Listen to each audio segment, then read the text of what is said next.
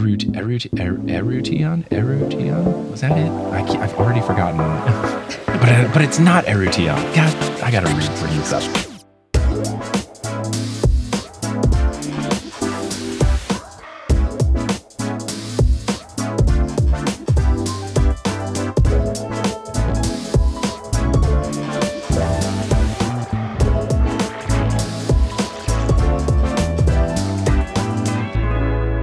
What's good? Thank you so much for tuning in to another episode of The Newest Olympian. My name is Mike Schubert. I'm the titular Newest Olympian. I am a grown man who never read the Percy Jackson books as a kid, but I'm reading them now as an adult because I'm on a quest to determine if this is a book series that we've all been sleeping on as a society. And I'm not here alone. And I'm very excited for this episode because the title of the podcast has never been more true in this episode, because our guest for this week is an Olympic figure skater, winner of a bronze medal in 2018 in the team figure skating event. It's Bradie Tennell. Bradie, how's it going? It's good. I'm so excited for this.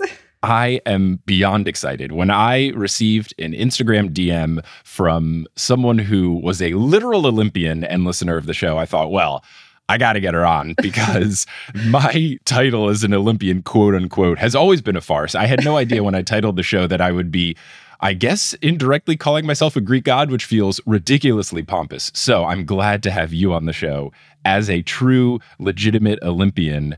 Welcome. I'm so excited to have you here. Thank you. And I love being able to use that title as like kind of a double entendre. It makes my 14-year-old Percy Jackson obsessed heart very happy. Yeah, so let's dive into that 14-year-old obsessed heart. What is your history with the Percy Jackson books? How'd you get into them? Where's your fandom lie now? All that good stuff. So it's actually a really funny story how I got into them.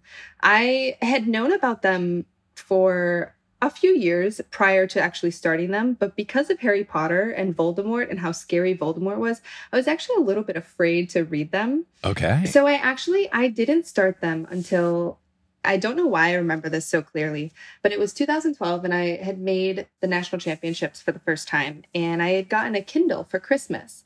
And I was like, you know what? This is a perfect opportunity to start reading these books. And I just remember being so focused on these books that my mom was like, Bradie, you need to focus on the competition. Like, I'll never forget sitting in the airport on the way home, reading the final battle in the Sea of Monsters. Every time I'm in the San Jose airport, I pass that spot and I'm like, I remember. But yeah, so I actually like met my best friend through these books. We bonded over these books. I just basically grew up reading them, and I've always loved Greek mythology, so they're a huge part of my personality. That's fantastic. How did you meet your best friend through? Was it just someone at school you happened to talk about the Percy Jackson books, and then you had a new friend? No, actually, it was skating. Oh, nice. Yeah, she saw me reading one of the books, I think, and we instantly just bonded. We were like, oh my God, this happened and this happened. Yeah. It was history. We were gone. Amazing, amazing. So when you actually did get to become a literal Olympian, did your Percy Jackson heart feel happy as well? Like, I'm doing it. I might not have magical powers, but I get to legitimately say on my resume, hello, it's me, an Olympian. Yes, absolutely. Absolutely. Now I'm just imagining you. I don't know how much say you have over like the routine or the outfit, but I'm just imagining you finding ways to sneak Percy Jackson references in. You know, it's like, oh, she's gone with an orange and black leotard this time. You know what? I am not ashamed to say that there have been a few instances where I've like, for all the super fans out there, I've managed to sneak in a few references over the years in interviews and stuff. So I'm 100% that girl. So is there any of those that you can reveal that wouldn't spoil me? Or it was like kind of a long time ago, so I don't remember. I just remember being like, they'll never know unless like. Oh, I said that someone on my team is a very wise girl. Oh, amazing. That's very exciting. I'm excited to have you on. And we are going to be continuing our way through the Battle of the Labyrinth. We're going to finish up Chapter 8 and see how much of Chapter 9 that we can get into. Chapter 8 turns out big and beefy. So we are going to pick up where we last left our heroes, which was Percy was about to go to sleep. And we know that that means very fun, not scary things are ahead. His dreams are always cool and normal and nice, and bad things never happen to anyone. This poor kid can never sleep. Like, I feel so bad for him. And now we've entered a situation, and we'll see as we go through this dream, where he used to have the issue of, oh, when I have dreams, bad things happen to me. Now, no one is safe because now he's having dreams where bad things happen to other people. Yeah. And it's just not easy for Percy Jackson just to go to sleep. Can't even take a nap in peace. No. So Percy is taking his turn to go to sleep because Annabeth was trying to stay up, and Percy said, no, I'm going to do it. Now he's going to bed. So when he sleeps, of course, he has a dream. And his dream places him back in the labyrinth, and it's back in the past with this old man who we've seen before. Now, the prison looks a little bit more like a workshop. The boy is a little bit older. He is closer to Percy's age. And the narrator, Percy, says, quote, a weird funnel device was attached to the forge's chimney, trapping the smoke and heat and channeling it through a pipe into the floor next to a big bronze manhole cover. And at this point, I was wondering, okay, is this just flavor text or is this relevant? Which is always the eternal struggle of me reading these books. Yeah, I don't think we ever figure out where that goes to, honestly. I think the only part that's relevant is the manhole cover. And I guess the rest of it is just to show you that it works, maybe so that engineering workshop types don't reach out to Uncle Rick. The workshop would actually have a chimney that would channel the smoke and the heat. That's true. That's true. The smoke's got to go somewhere. Of course. Percy notes that it's the daytime, and Percy, as I, found it a bit odd that part of the labyrinth would just be open to the air outside. The old man is looking very frail, and his hands look overworked, his clothes are all greasy, and he appears to be working on some sort of chainmail type outfit. And as he's working on it, he announces that it's done, and narrator Percy says, it was so beautiful, my heart leaped. Metal wings constructed from thousands of interlocking bronze feathers. There were 2 sets, one still lay on the table. Daedalus stretched the frame, and the wings expanded 20 feet. Part of me knew it could never fly. It was too heavy, and there'd be no way to get off the ground. But the craftsmanship was amazing. Metal feathers caught the light and flashed 30 different shades of gold. And these descriptions, When I was reading this, I was like, this workshop has got to be insanely large for these metal wings to be like 20 feet wide. Like 20 feet total wide. It's a big spot for sure. Yeah. And then as I was reading, I was thinking, okay, wings, we've talked about open sky. Is this some sort of escape attempt? And then just jokingly in my notes, thinking this would be a joke on my comedy podcast, I wrote Icarus in all caps with question marks. And then literally the next line, the boy calls his father a genius, and the old man smiles and says, tell me something I don't know, Icarus. So immediately I was like, oh, cool, that's fun. Oh no, this is going to get really sad really quickly. That's funny you say that, because reading this the first time, I immediately knew by just like what he was creating, I knew which story it was. Because nice. Obviously I was obsessed with Greek mythology. So I already knew that it was going to go downhill very quickly. Right. And I will say, we haven't gotten there yet, but I will say that this particular dream and flashback to this story like stayed with me for a very long time. I don't know why, but it's very vivid. And it's something that Kelly, my wife, has said on previous episodes. The imagery in this book is so clear that you feel like you're there. And whether it's the dreams or walking through the tunnel or even just the interactions with the characters that we run into later in this chapter, I agree. I feel like Rick was already really strong about setting the scene, but truly I can envision everything. And that's a problem for happiness when the dreams you're able to envision are very sad and terrifying, which is what we're going to get into here. Now, I didn't know anything truly about the Icarus story except for the classic idioms and colloquialisms of Icarus flew too close to the sun. I would imagine they're not metal wings in the original story, which is a fun twist on it. I don't think so. And I didn't know that Daedalus even did them, or if Daedalus is his dad, or if that was an Uncle Rick stylization. Regardless, I'm very excited to learn about this with Dr. Moya. Now, Daedalus tells Icarus to hurry because it'll take at least an hour to attach the wings. And then they start fastening the wings to each other's backs. Daedalus says that the wax compound should hold for several hours. And at this point, I'm just cringing and squirming in my chair. Me too. I was like, no. I know what's going to happen. It's going to melt. Yeah. And it just gets even worse because Daedalus warns against flying too high or too low because the sea could wet the seals, or if you fly too high, the sun might happen to melt them. And I already thought this couldn't get any worse. But then it gets even worse because Icarus finishes the sentence that Daedalus says, because Daedalus says the low part and then is about to say the high part, and Icarus finishes the sentence saying, yeah, and flying too close to the sun would melt them. I know, we've been over this a million times. And I just couldn't be more uncomfortable reading this. Just the ultimate, I know what's going to happen, and this is the worst. Mm-hmm. Yeah, there's a moment coming up. I made a note that I felt exactly the same way.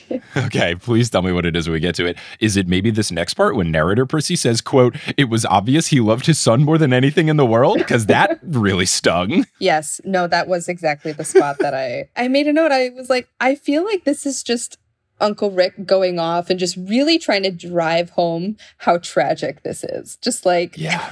Really painting the picture there. Yeah, you thought you've heard of tragic Greek stories before. How can I make this the most tragic and heartbreaking as possible? Hello, it's me, Rick Riordan. I've come to make you cry.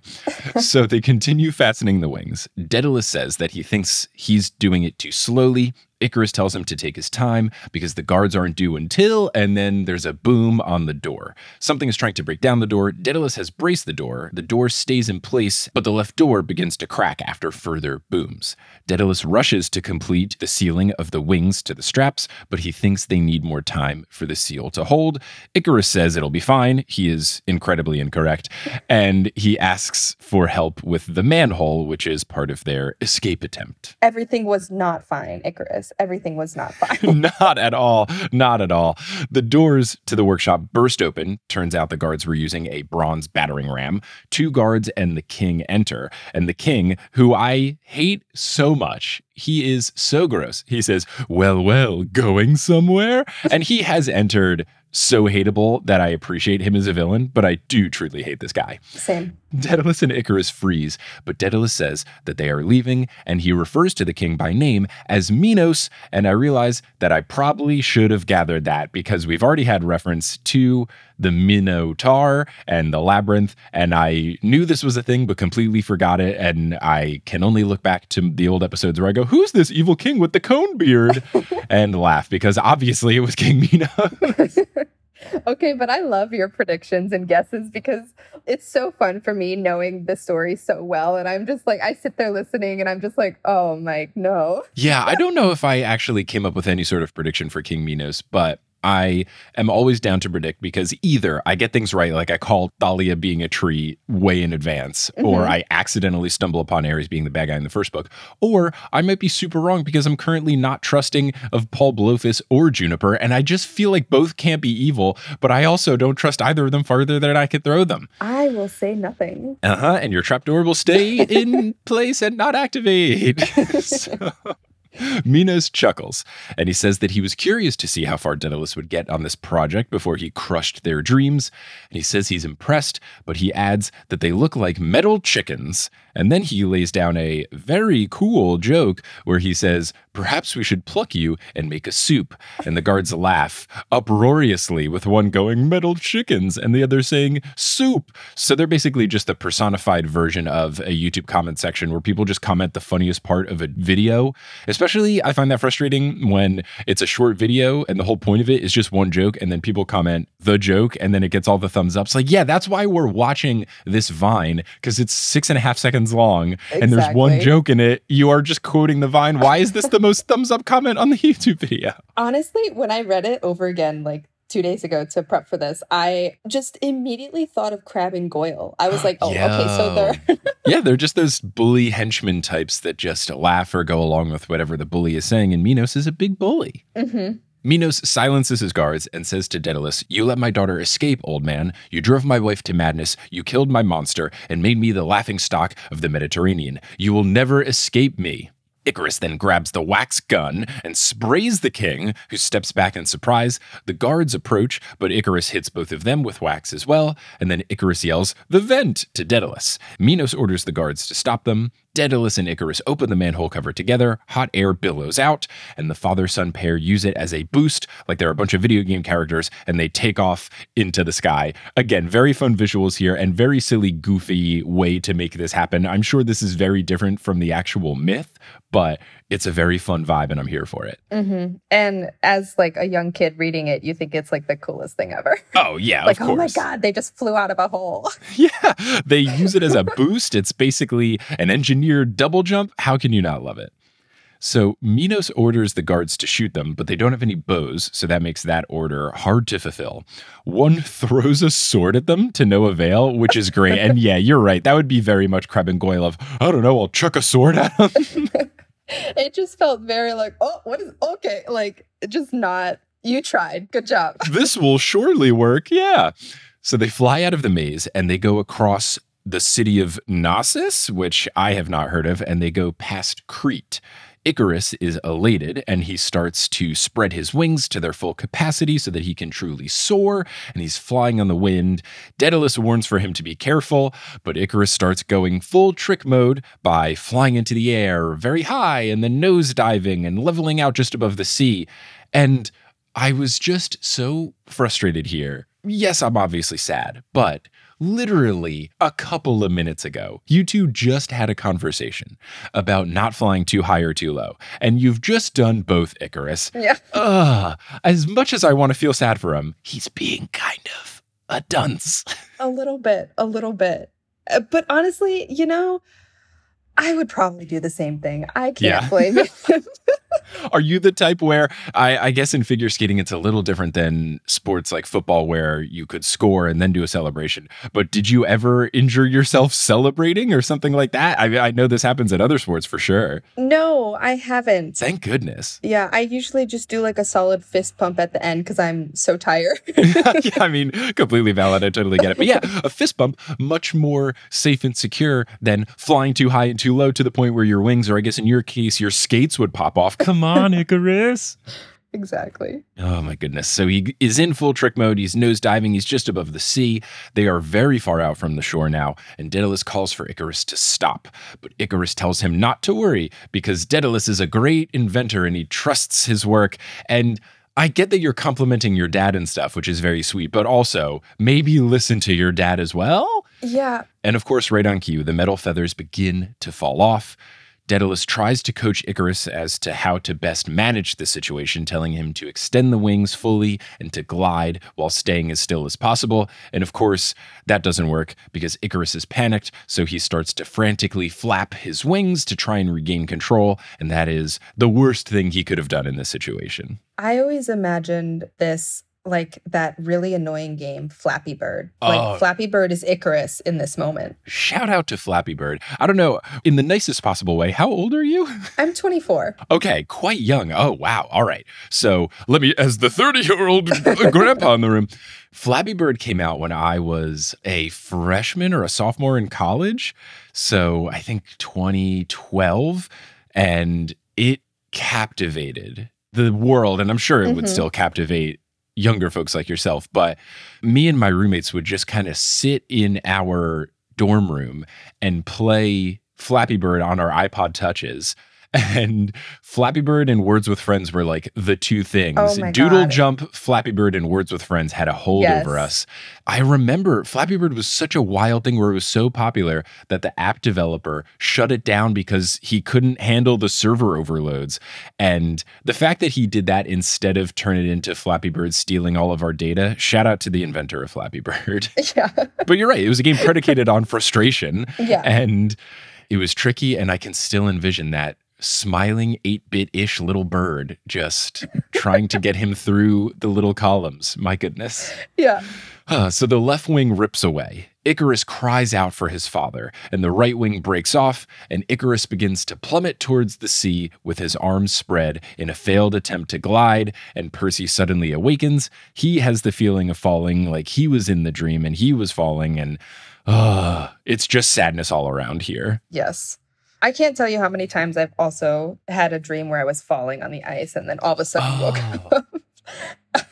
So I really, really identify with Percy here. Yeah.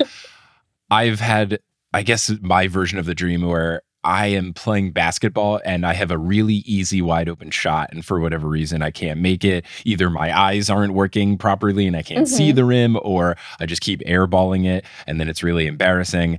So yeah, I can understand the sports related stress dream. Never fun, never a good moment. So Percy is awake now, and he thinks that he can hear that within the moaning of the labyrinth, that is just a constant audible vibe in the labyrinth, which sounds super cool and fun. He thinks he can hear the sound of Daedalus calling out his son's name as he fell. And what was very funny is narrator Percy literally wrote as his son plummeted towards the sea, which is how I wrote the notes a little bit earlier. Because something I intentionally tried to do is not just write exactly what the book has in just a different tense or perspective. So I was thinking, oh, let me write this differently because the book says something like fall towards the ocean or whatever. So I said, plummet towards the sea. And then 2 sentences later, narrator Percy says plummet towards the sea. So I did my best, Rick. I'm trying hard to not plagiarize your books. I don't think I would get in trouble for that because of commentary, fair use purposes. But please, I didn't try to quote it. Now, the next morning, the team eats some granola bars and juice boxes, a very balanced breakfast, and they head out, continuing through the labyrinth. In a rare move, Percy Jackson does not share his dream with everyone because something about it really shook him to his core, and he feels like it's not important to share it with everyone.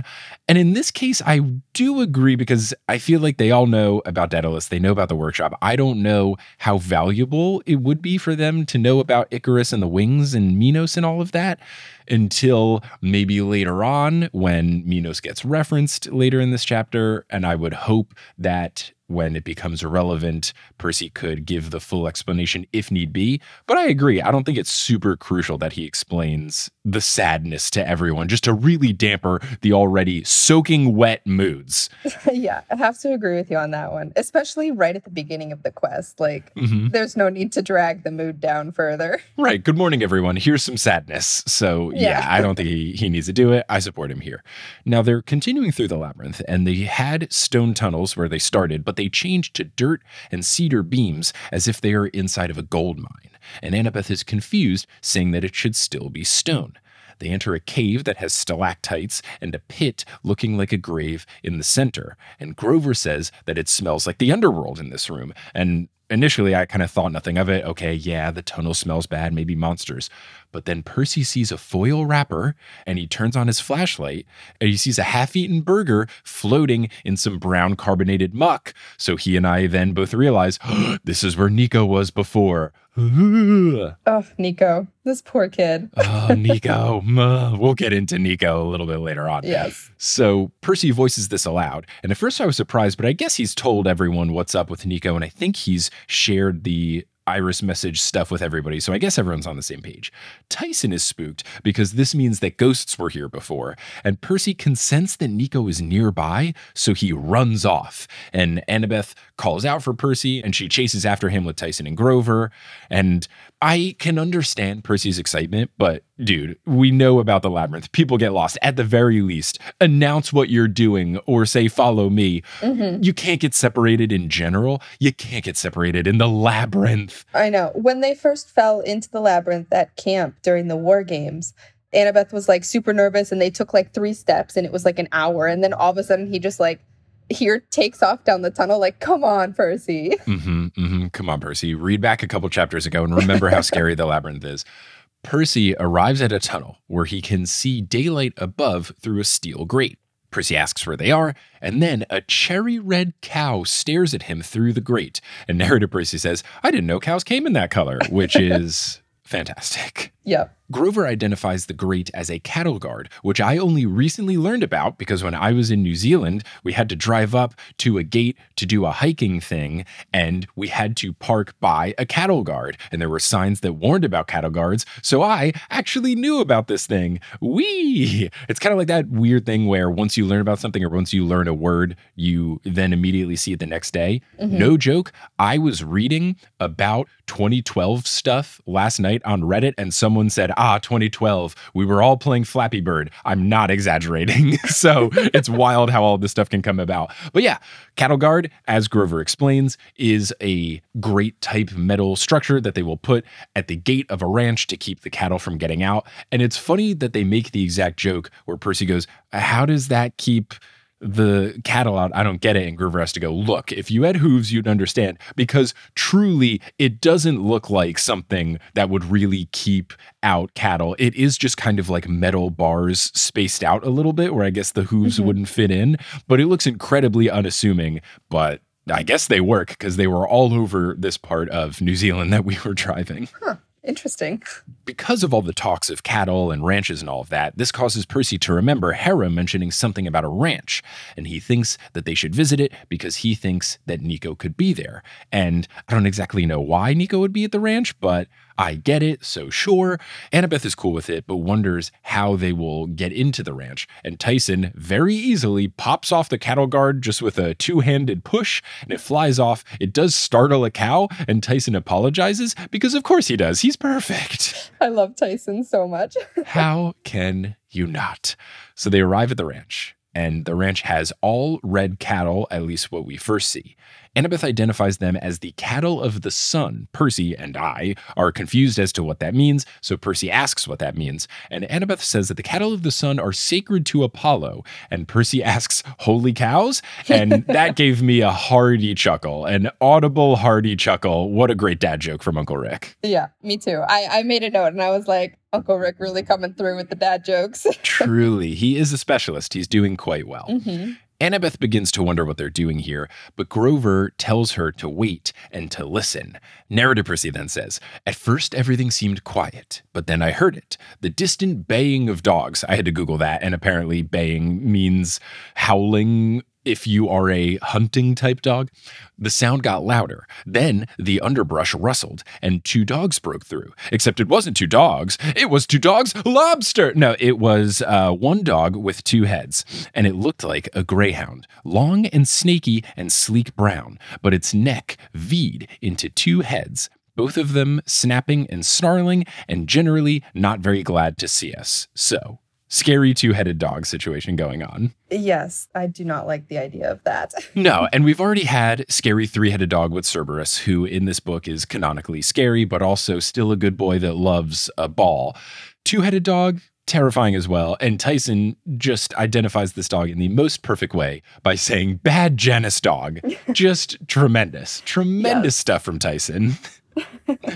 Grover gives it an arf and raises his hand to greet it, and then its master then appears from the woods, and Percy is more worried about this dude than the dog, because Percy describes this guy as a huge guy with white hair, a cowboy hat, and a braided white beard. Narrator Percy says, kind of like Father Time, if Father Time went redneck and got totally jacked, which is an incredible description. I feel like Uncle Rick really just went off the rails with the Texas description here. Yes, he does make it very Texan by saying that this guy is wearing jeans and a don't mess with Texas shirt, but that shirt shouldn't be menacing because, fun fact for anyone out there that doesn't know, I know this as someone that's lived in Texas for 10 years, that was started from a recycling campaign.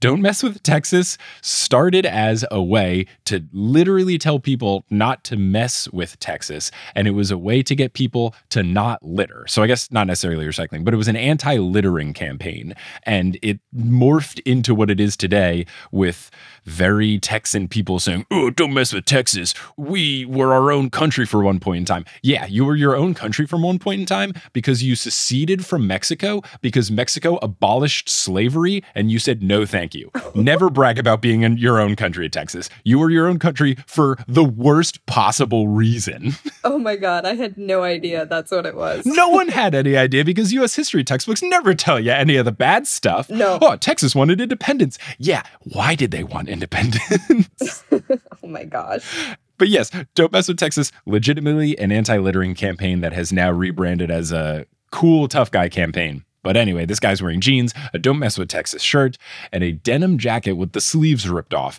And Percy describes this as, so you can see his muscles. I wonder, is the Texas shirt also ripped? Or has he got a weird vibe where he has a t-shirt and then a vest? That's also what went through my head. I was like, Okay, I'll go with it. Yeah, I read back to make sure it wasn't a Don't Mess with Texas tank top, but he does say shirt. So I'm imagining full t-shirt, but he still ripped the sleeves off the jeans just to make a very cool vest. He has a crossed swords tattoo on his right arm, and he is wielding a club with spikes at the end of it, which is very cool. It's a good vibe, and it's my zombie apocalypse weapon of choice. So respect to jacked Father Time here. He calls for the dog, whose name is Orthus, to heal. And I got to ask Dr. Moy about what's going on. I want to know about Orthus the dog. What's the history there? And he asks our team if they are cattle rustlers, which I don't know what that means. I would assume like a cattle thief of sorts, or maybe someone who wants to do cow tipping. I have no idea what a cattle rustler is. My first thought was cow tipping. Yeah, which don't ever do that. Why would you do that? Cows are just minding their own business.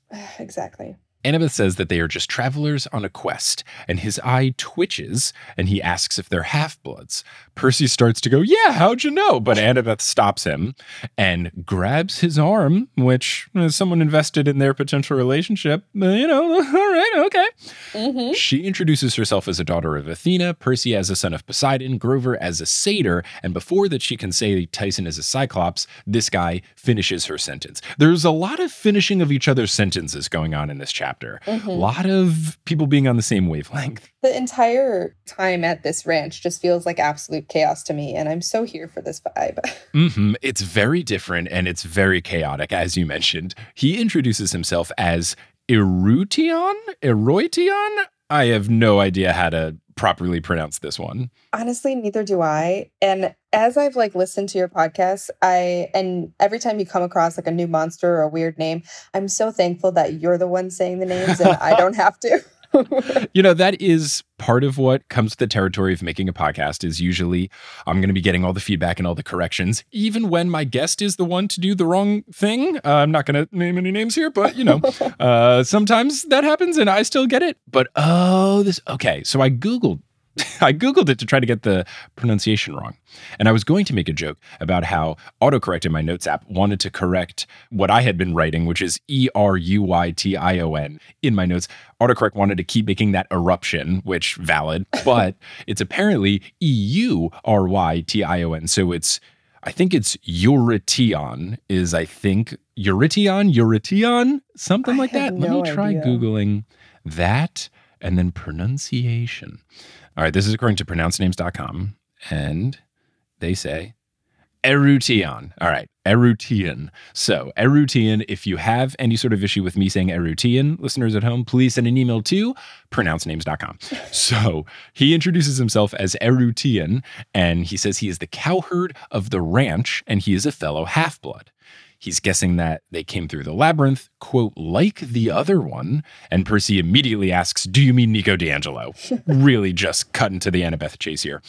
Erution says that they get a lot of visitors, but most don't leave because apparently this is the Hotel California. He warns them to return to the maze before it's too late, which I took as a warning that they should take to heart, because if a half-blood that works for this place is telling them to leave, maybe it's a situation where he is working here against his will and it's some sort of captive type deal. I agree with his warning. However, it does seem like Nico is here and they kind of got to get Nico. So I also agree with Annabeth saying that they're not going to leave until they see the other demigod.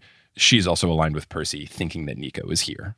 Erution says they leave him with no choice but to bring them to the boss, so he takes them along the way. And now we'll take a quick break here for the Admiral of the Labyrinth, where we'll talk about cool, fun updates, such as tour shows. I don't know when this episode's coming out, but I might already be in Europe doing live shows. You should listen to the mid-roll break. There's always fun stuff in there. Hooray!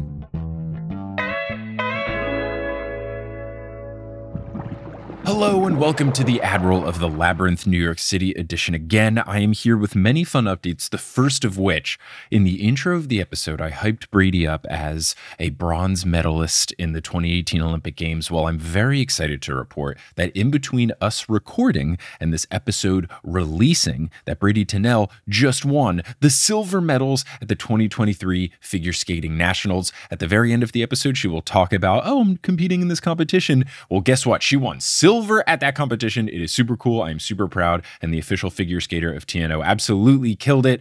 I'm so stoked. I love this. It's so much fun. Shout out to Bradie. Ugh, what a time. What a time. If you want to see the performance that got Bradie a silver medal, I'll put a link to it in the description of this episode. There's also fun other announcements. Notably, coming up soon, I will be in California for 3 live shows with the newest Olympian and Potterless as well. Going to be in San Francisco doing a half Potterless, half TNO show on February 20th. Going to be in LA on the 21st for 2 separate shows. We've got an 8 o'clock TNO show and a 10 o'clock Potterless show. And then we'll be in San Francisco on the 23rd of February for a 2 shows, 1 act of each, double feature, just like with San Diego. You can get tickets to all of these shows at thenewsolympian.com. And also, a European tour is happening in March and April of 2023, doing Potterless and TNO shows in many countries. So far, at the time of recording on February 5th, the live show tickets for Dublin are currently live. If you go to thenewsolympian.com/live, you can get tickets. The other shows will be coming live throughout this week. So this episode's coming out on February 6th.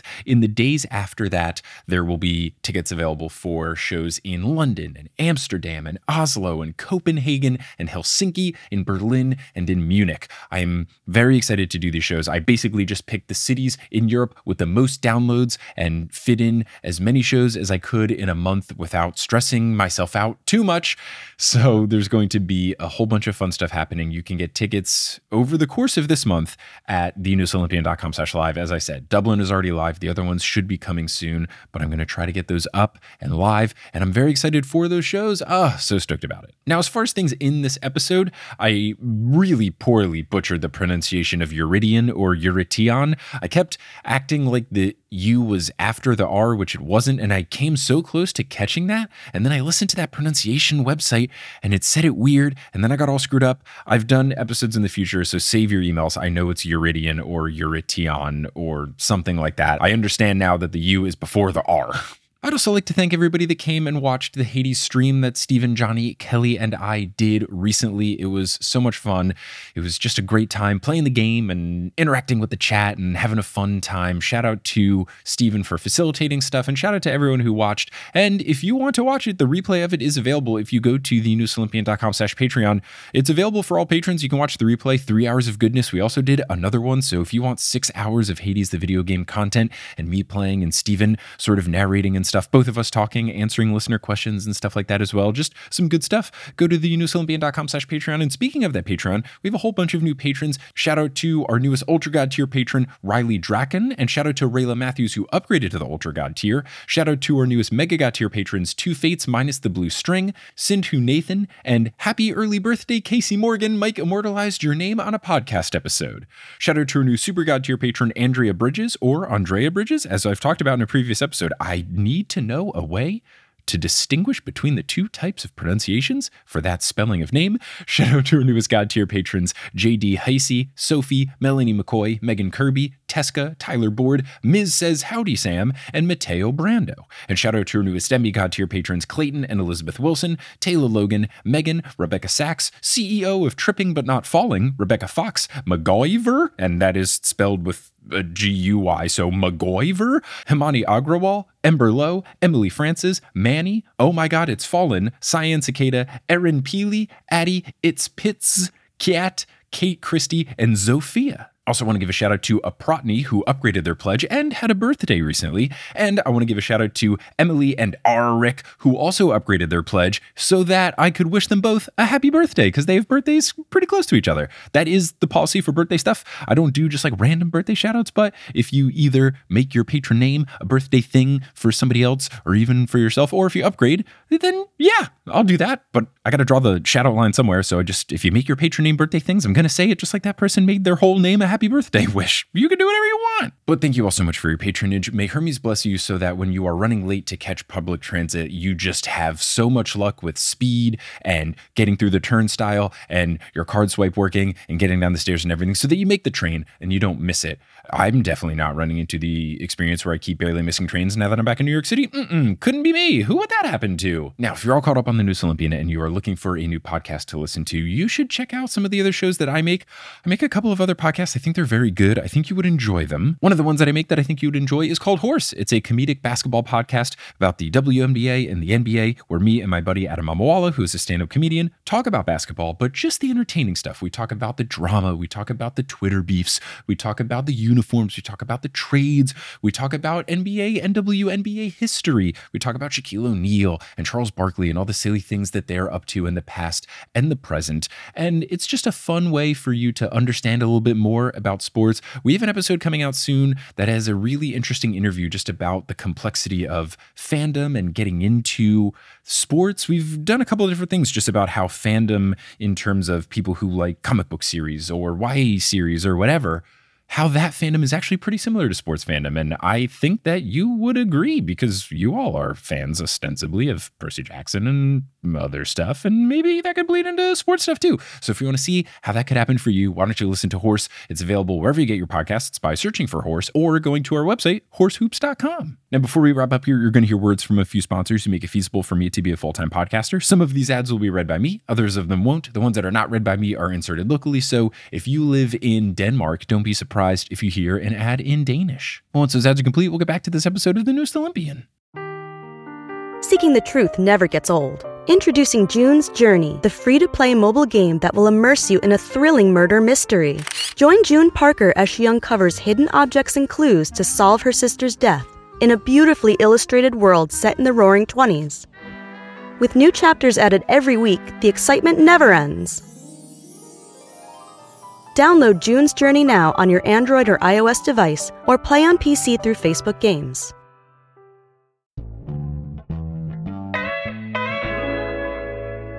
And we're back. So our team is now walking down a dirt road in what feels like 100-degree weather for what feels like forever. There's bugs about. It seems like a bad situation.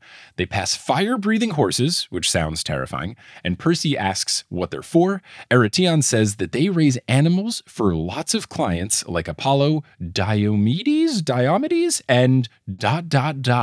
others. That ... incredibly ominous. Percy picks up on the ... He asks who the others are, but Eretion says, no more questions. I think Chiron got to him. Yep. Chiron was like, yo, plot purposes, it would be way cooler if the big bad explained this. Say nothing. So they approach the big ranch house, which Annabeth says looks like a Frank Lloyd Wright. Narrator Percy says, I guess she was talking about some architectural thing. You are correct, Percy. Frank Lloyd Wright is one of the few architects I know, because I like to do the very cool joke that my architect wife definitely appreciates, which is just me spurting the 5 things about architecture I know anytime architecture comes up. And it's definitely not overstayed its welcome. It's funny every single time.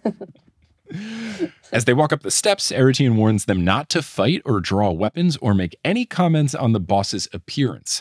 They then hear, welcome to Triple G Ranch, and I thought, aha, I figured this would be it. Not necessarily a great prediction on my part, seeing that we had a box that had a ranch on it and the chapter title said they're going to a ranch.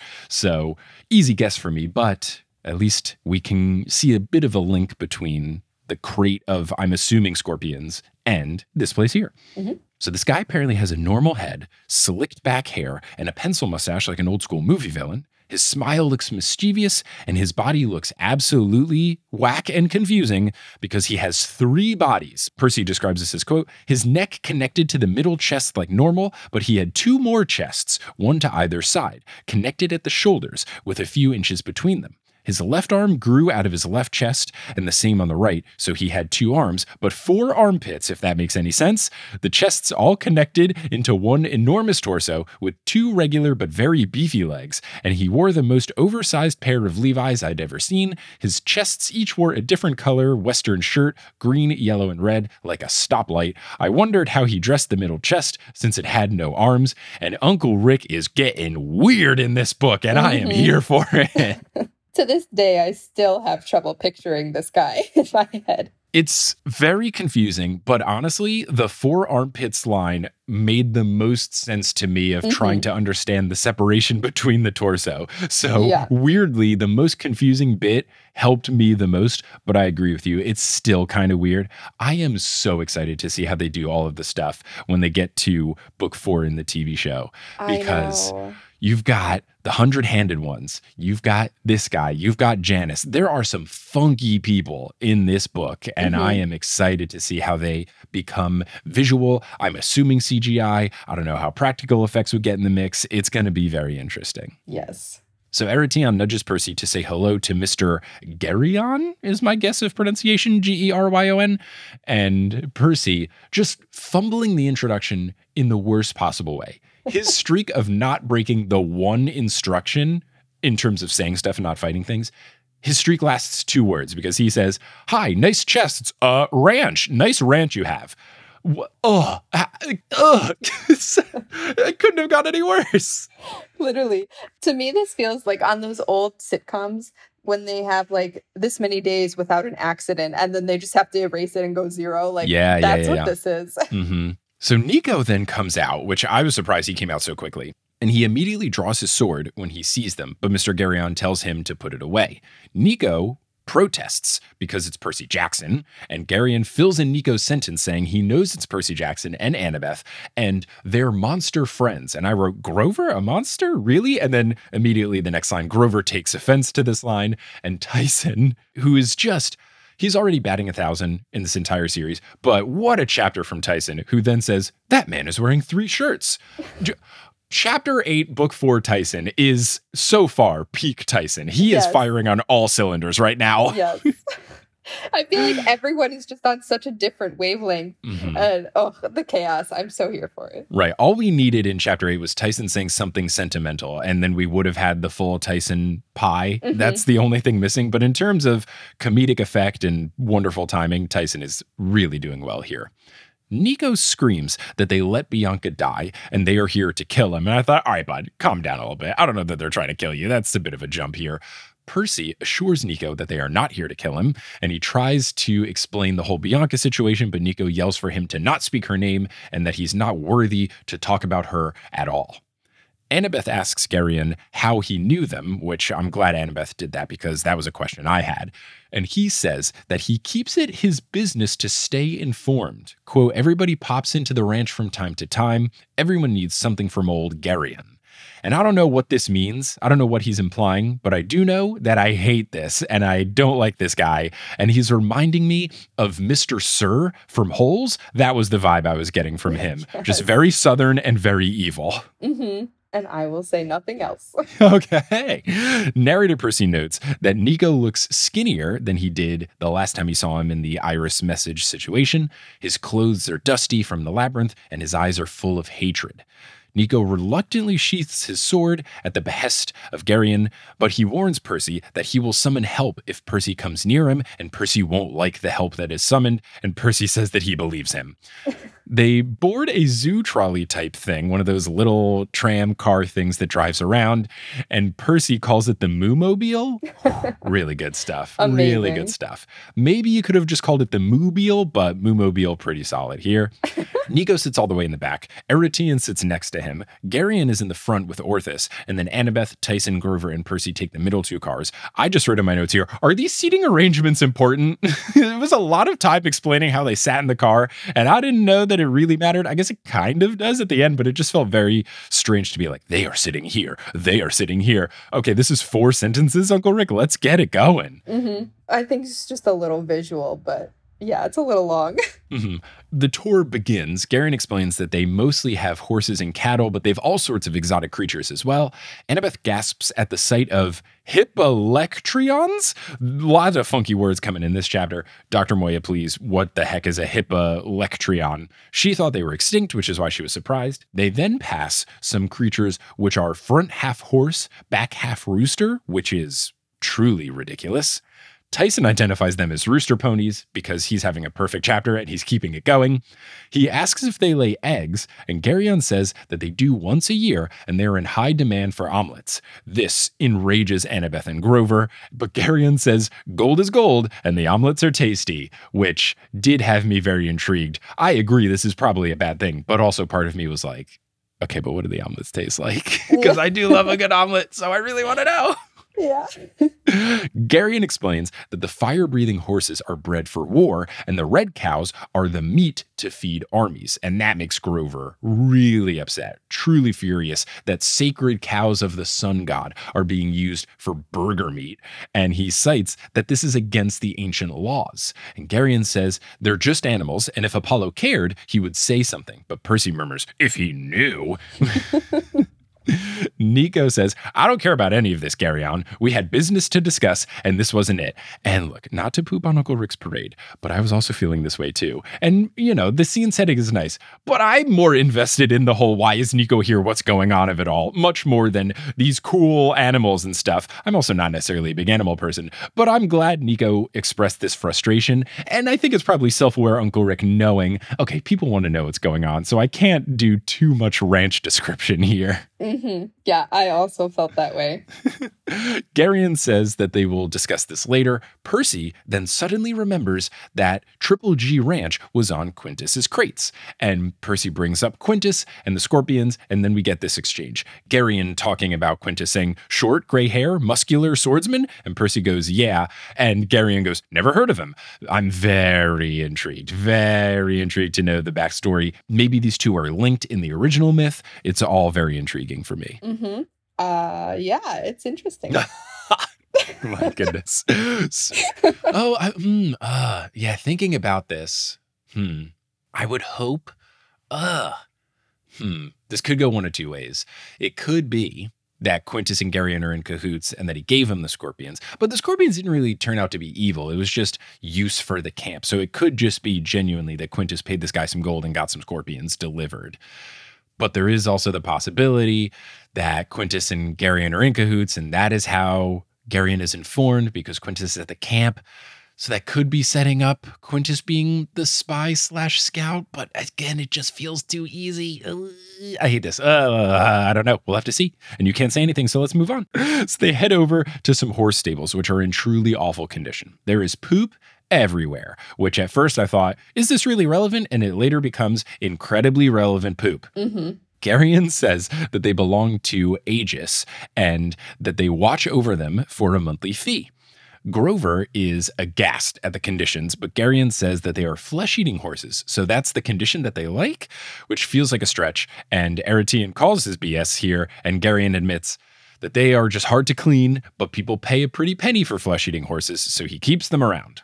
Annabeth calls him a monster, and Garion says, what gave it away? Was it the 3 bodies? Which, okay, that's a pretty good retort. Annabeth didn't mean that kind of monster.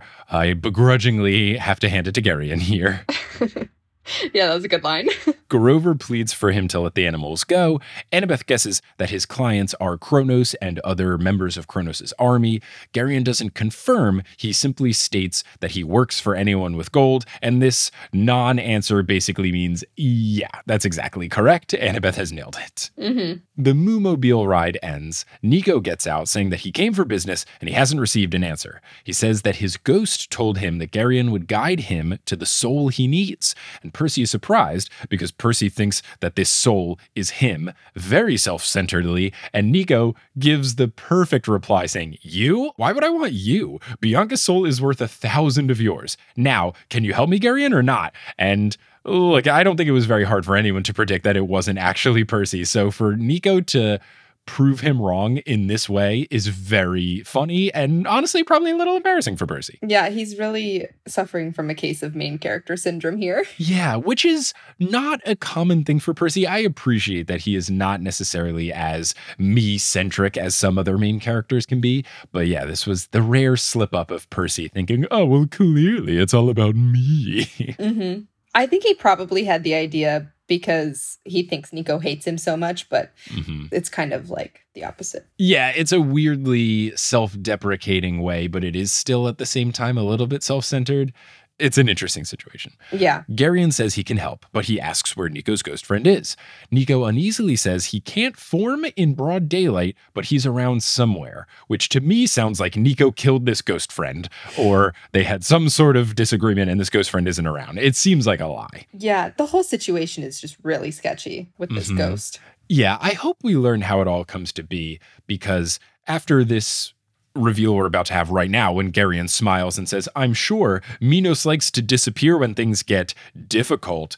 And I legitimately Macaulay Culkin in Home Alone two-hand gasped when he said Minos, because I didn't see this coming, and I immediately wanted to reread any interaction with the ghost to see if there was any sort of hint laid. I'm sure there is, but that is just a really fun way to tie the two stories together. And I'm loving it. I love this. And now I'm even further intrigued to see how Minos found Nico, or if Nico found Minos, and how that whole dynamic worked out. I'm sure that Nico will eventually explain this to Percy, or at least I hope he does. So I'm incredibly excited to see how this goes. It just makes an already intriguing thing of who's this ghost guy? Now, weirdly, by answering who the ghost guy is, I have more questions than answers. Yeah.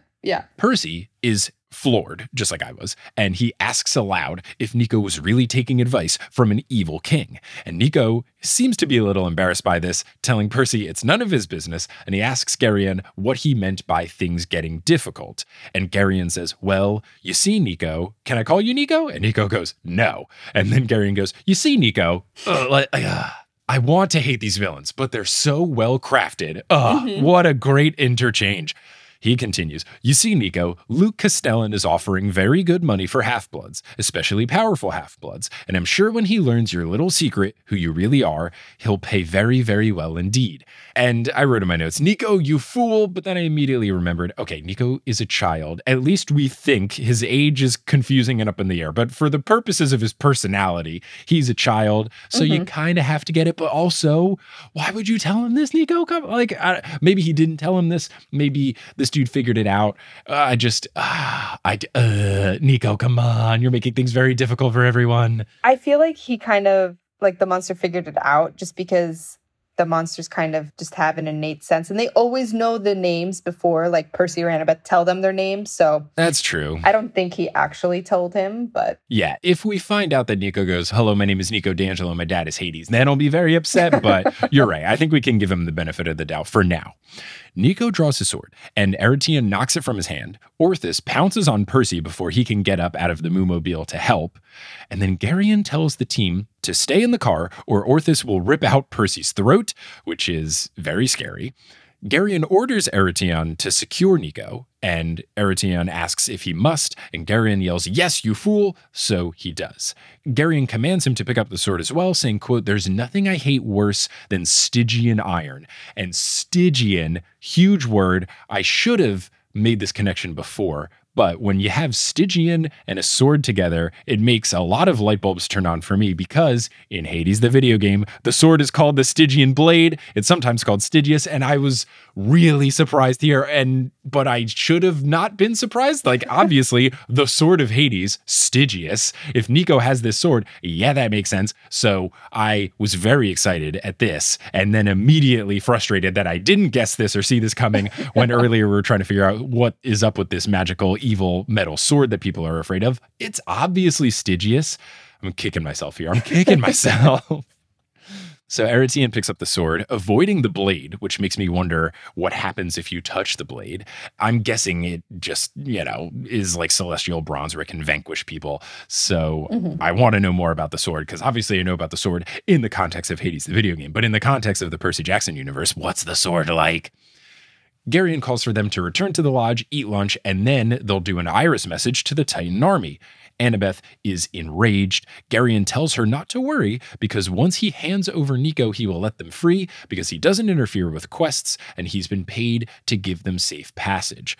Annabeth asks paid by whom? Shout out to her grammar for saying paid by whom, but Garion refuses to answer. I'm guessing that it's Luke, and it's part of the whole bargain or whatever. And here we go with a very interesting setup. I didn't see this coming, but shout out to Percy, because Percy screams, wait, because he wants to make a deal with Garion, citing that Garion keeps referring to himself as a businessman, so naturally he'd want to take a deal.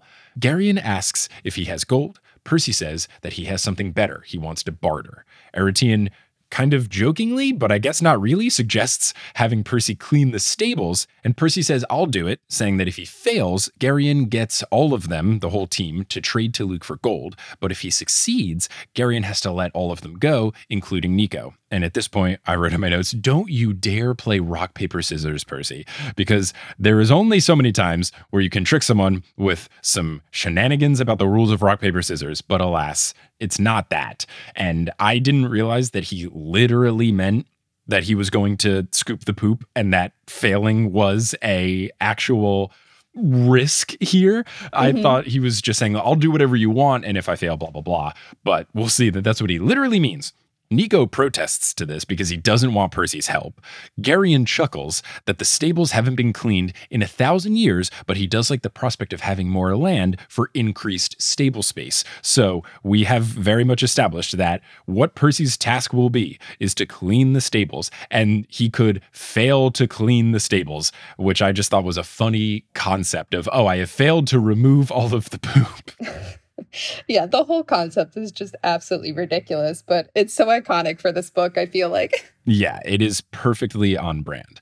Percy asks what he has to lose. Garion accepts and says that he'll take his friends back to the lodge. Annabeth says, I hope you know what you're doing. Percy says, I hope so too, which is something that I definitely live in my life, which is agreeing to something and then afterwards saying, all right, time to figure this out. Garion says that Percy must do it by sunset. He laughs, he sounds his cowbell horn, and then he departs in the Moo-mobile. And then we get on to chapter 9, which is called I Scoop Poop. We're only going to get into a little bit of this, but I think for setting the scene of the aforementioned poop scooping, I think it's good just to get the context of what's going on, and then we can kind of leave it as a bit of a cliffhanger.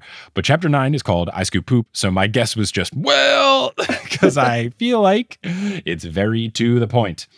Things do not get off to a great start. Percy tries talking to one of these flesh-eating horses, who is very on brand to only care about eating flesh. This horse is only excited at the prospect of eating Percy, and when Percy explains that he is the son of Poseidon who invented horses, the horse gleefully replies that Poseidon can come too, so that the horses can eat both of them. And then he calls them seafood. A bunch of horses go, seafood! And just a very funny situation, but also a very dire situation that Percy has here. Percy believes that he can complete this task because apparently Hercules did it. So I know Hercules had a bunch of labors. I did not know that cleaning up a bunch of poop, and maybe it wasn't poop, maybe it was just like cleaning the stables or whatever. But I feel like with each new labor of Hercules I learn about, it gets more and more ridiculous. And with this one being a labor, it's firmly established that you could probably tell me anything was a labor of Hercules and I would believe it. I'd say, yeah, that makes sense. He had to hopscotch 100 spaces without falling over. Yeah, that sounds like a task of Hercules. Honestly, yeah.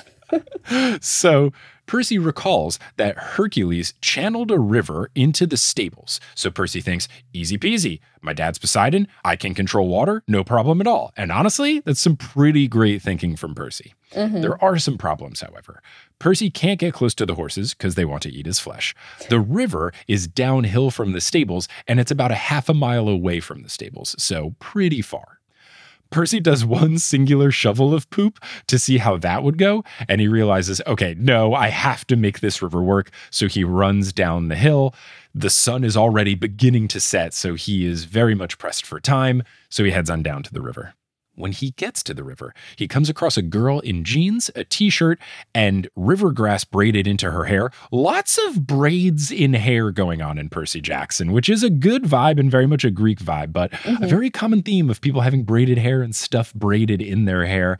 Do you braid your hair for ice skating? Do you do ponytail? What's the optimal hair situation? Yeah, so it's really funny you mentioned that because I skate with my hair in a bun every day, and I have for like probably 15 years. And like my name is Bradie. So everyone's favorite joke when they meet me is to be like, oh, Bradie with the braids. I'm like, so original. No one's ever heard it. Yeah. Yeah. As someone whose last name is Schubert and people make some sort of Sherbert joke, anytime people make a Sherbert joke, I go, oh my God, that's so funny. I've never heard that before. And people go, wait, really? And I go, no, I've heard that every day since I was 5. Yeah. It's exactly the the same. So I give you full permission to do that if people make a Bradie braids joke. This girl is upset, and Percy asks if she's a naiad, and she confirms that she is in a very sassy manner.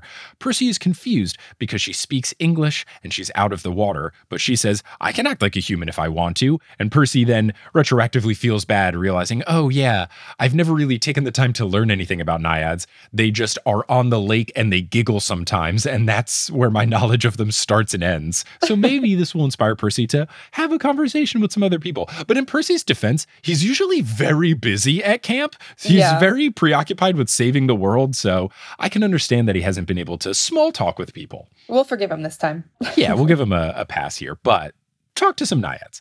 So he begins to ask for permission, I guess, to use the river to clean the poop, but she, again, filling in the sentences, she knows exactly what he is going to ask and refuses to have her river be used for that purpose again. So this is the exact same river she is burned by what happened with Hercules. And honestly, I get it. I don't know exactly the connection between naiads and the river, but I can understand that if this is your home, or at least the river that you're in charge of, you wouldn't want it to be used to clean up literally 1,000 years worth of poop. I totally side with the naiad here. Yeah, for sure. And her quote is tremendous. Quote, oh, save it, sea boy. You ocean god types always think you're so much more important. And yes, that is so with 5 O's. So much more important than some little river, don't you? Well, let me tell you, this, in italics, naiad, is not going to be pushed around just because your daddy is Poseidon. This is freshwater territory, mister. The last guy who asked me this favor, oh, he was way better looking than you, by the way.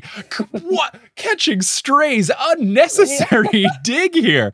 He convinced me, and that was the worst mistake I've ever made. Do you have any idea what all that horse manure does to my ecosystem? Do I look like a sewage treatment plant to you? My fish will die. I'll never, in italics, get the mulch out of my plants. I'll be sick for years. No, thank you. All caps on the no thank you. So, look, I totally get it. I completely get where she's coming from here. Me too. I do not want my home filled with poop either, so. Not at all. Narrator Percy notes that the way she talks reminds him of Rachel Elizabeth Dare, and I like Rachel Elizabeth Dare getting another mention. I want her to make some sort of return. Big fan of hers. Need to get her back in the story. And even Percy, as the narrator notes, that he can't blame the naiad as well. He says, quote, now that I thought about it, I'd be pretty mad if somebody dumped 4 million pounds of manure in my home, but still, he then says, my friends are in danger. And she doesn't care. She's like, boo-hoo, too bad, so sad, not my problem. You're not going to ruin my river.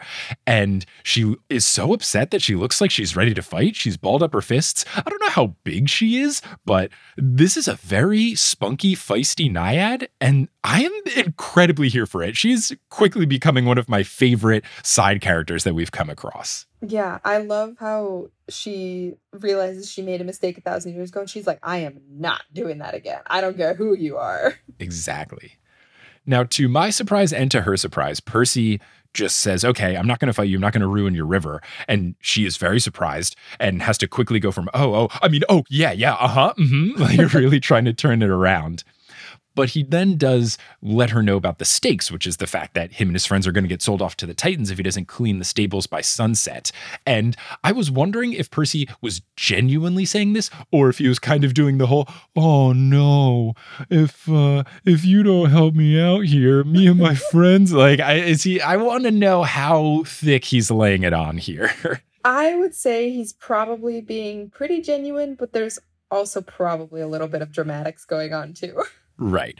Now, the naiad says that she's going to let Percy in on a little secret, and she tells him to scoop up some dirt. And he's confused, but she goes, come on, scoop up some dirt. So he crouches down, he scoops up a handful of the dirt. Percy notes that it's dry and it's black and it's spotted with little clumps of white rocks. And then he realizes, wait a second, it's something besides the rock. And the naiad clarifies that they are shells. They're petrified seashells. And she says, quote, millions of years ago, even before the time of the gods, when only Gaia and Uranus reigned, this land was under the water. It was part of the sea. And then Percy then has his eureka moment where if this all used to be the sea, then there would be some fossilized shells and stuff within the limestone rocks. So he realizes this is good, but he doesn't exactly realize how he can utilize this. And at this point, I was wondering, I don't know if this is a situation where he can literally move not water, but then the Naiad says, quote, "You're not so different from me, demigod. Even when I'm out of the water is within me. It is my life source. I hope you find a way to rescue your friends." And then she turns into liquid and melts into the river. And on this new cliffhanger where we kind of know something that's happening, but not necessarily what's going on, we're going to end this episode of The Newest Olympian. I have not read past this part. I am very intrigued to see how this all works. But we will just have to see. But Bradie, thank you so much for joining on the pod. This was so fun. The Newest Olympian has never been more Olympic.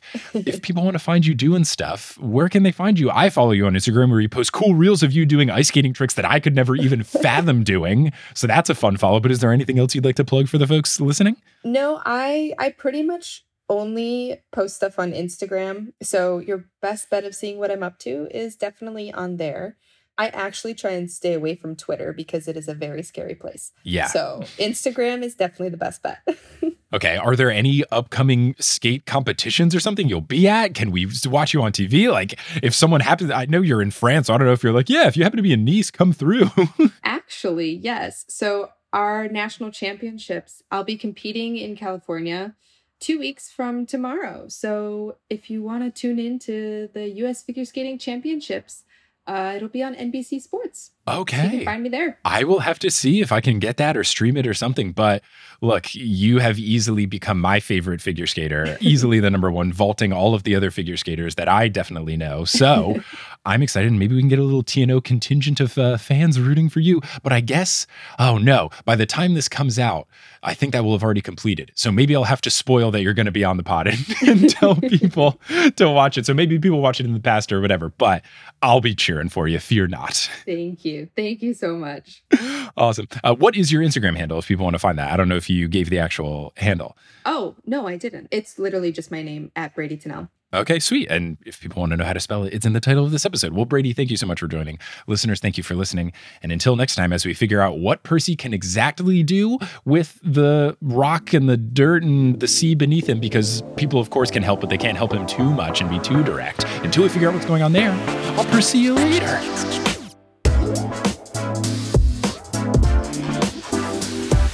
Thank you so much for listening to this episode of The Newest Olympian. This podcast is created, hosted, and produced by me, Mike Schubert. I also run the social media and the website. Our editor is Sherry Guo. The music is by Bettina Campamanes and Brandon Grugel, and the art is by Jessica E. Boyd. If you love the show, you're all caught up on the show, and you just can't get enough, you should check out our Patreon, where you can get access to loads of bonus content, bonus episodes, bloopers, director's commentary, monthly Q&A live streams, all sorts of good stuff lives at thenewestolympian.com/Patreon. And if you want to rep the show, you can get some merch at thenewestolympian.com/merch. If you want to be part of a larger community, you can join the Patreon, get access to our Discord, but you can also check us out on social media. We're at Newest Olympian on Twitter, Instagram, and Facebook. We have a subreddit, reddit.com/r/thenewestolympian. We even have a TikTok account that Sherry runs. It's at Newest Olympian, and lots of good stuff on social media. This show wouldn't be possible without our patrons, and I want to give a shout out to our Ultra God tier patrons: Lotta Bartova, Kelsey Gillespie, The Damn Steam Nuggets, Vicky Garcia, Ellie Hoskovchova, Veronica Bartova, Haley Hastings, Robin Garcia, Frida Vikstrom, Megan Moon, Olivia Y, Craig McRoberts, Taylor Payne, Giselle Salvador, Peter Johnson the Twin, Sabrina Balsiger, Boney Pony, Heather McMillan, Casey Williams, Polly Burge, Nikki Harris, Tatiana Schmidt, Sandra Rose, Bridget Lowry, Josh Sayer, Josh Wilkie, Abby Ryan, Wise Girl, Ashton Gabrielson, Marco Redhouse, Falcon Joey, James Christopher William Boucher, Caden Mack, Sam Reeby, Carly Allen, Riley Kiedis, Mary Kelly, Audra, Mackenzie, Mrs. O'Leary, Aaron Wood,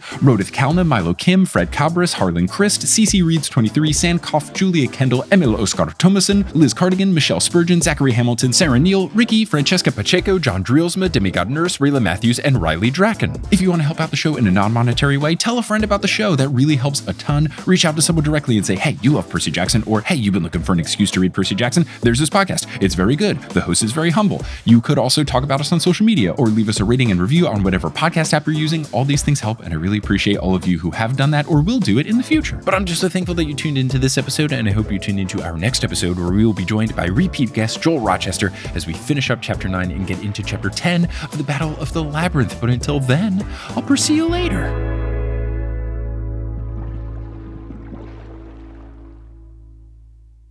Hey everyone, how's it going? It's me, ASMR Mix. So I ran out of voice memos from Australia and New Zealand, so we're back to doing other things. Currently, I'm at a desk here at the place we're subletting in New York City, and there's lots of stuff that I could make noise with, so I'm going to make noise with that. First off, here's a jar of pens and markers and pencils and stuff. Now I'm going to take this mouse that I have and click it near the microphone. That is the gaming microphone. Oh, that was an elbow pop. That was the gaming microphone that I used when we played Hades, the video game, recently. What else do we have here? I have one of those forearm squeezy things that used to squeak, but ever since I got it to New York, it doesn't squeak anymore, so I don't know if this will make any noise. I guess you can hear just a little bit of the... And finally, I'm going to rub your pop filter, by your, I mean mine that's on my microphone, with the one that is over the microphone that I use when I use my camera to record video blogs and stuff. I don't know if the scratching will be picking up, but I'm rubbing windsock against windsock and seeing what kind of fusion that makes. Anyway, thank you so much for listening.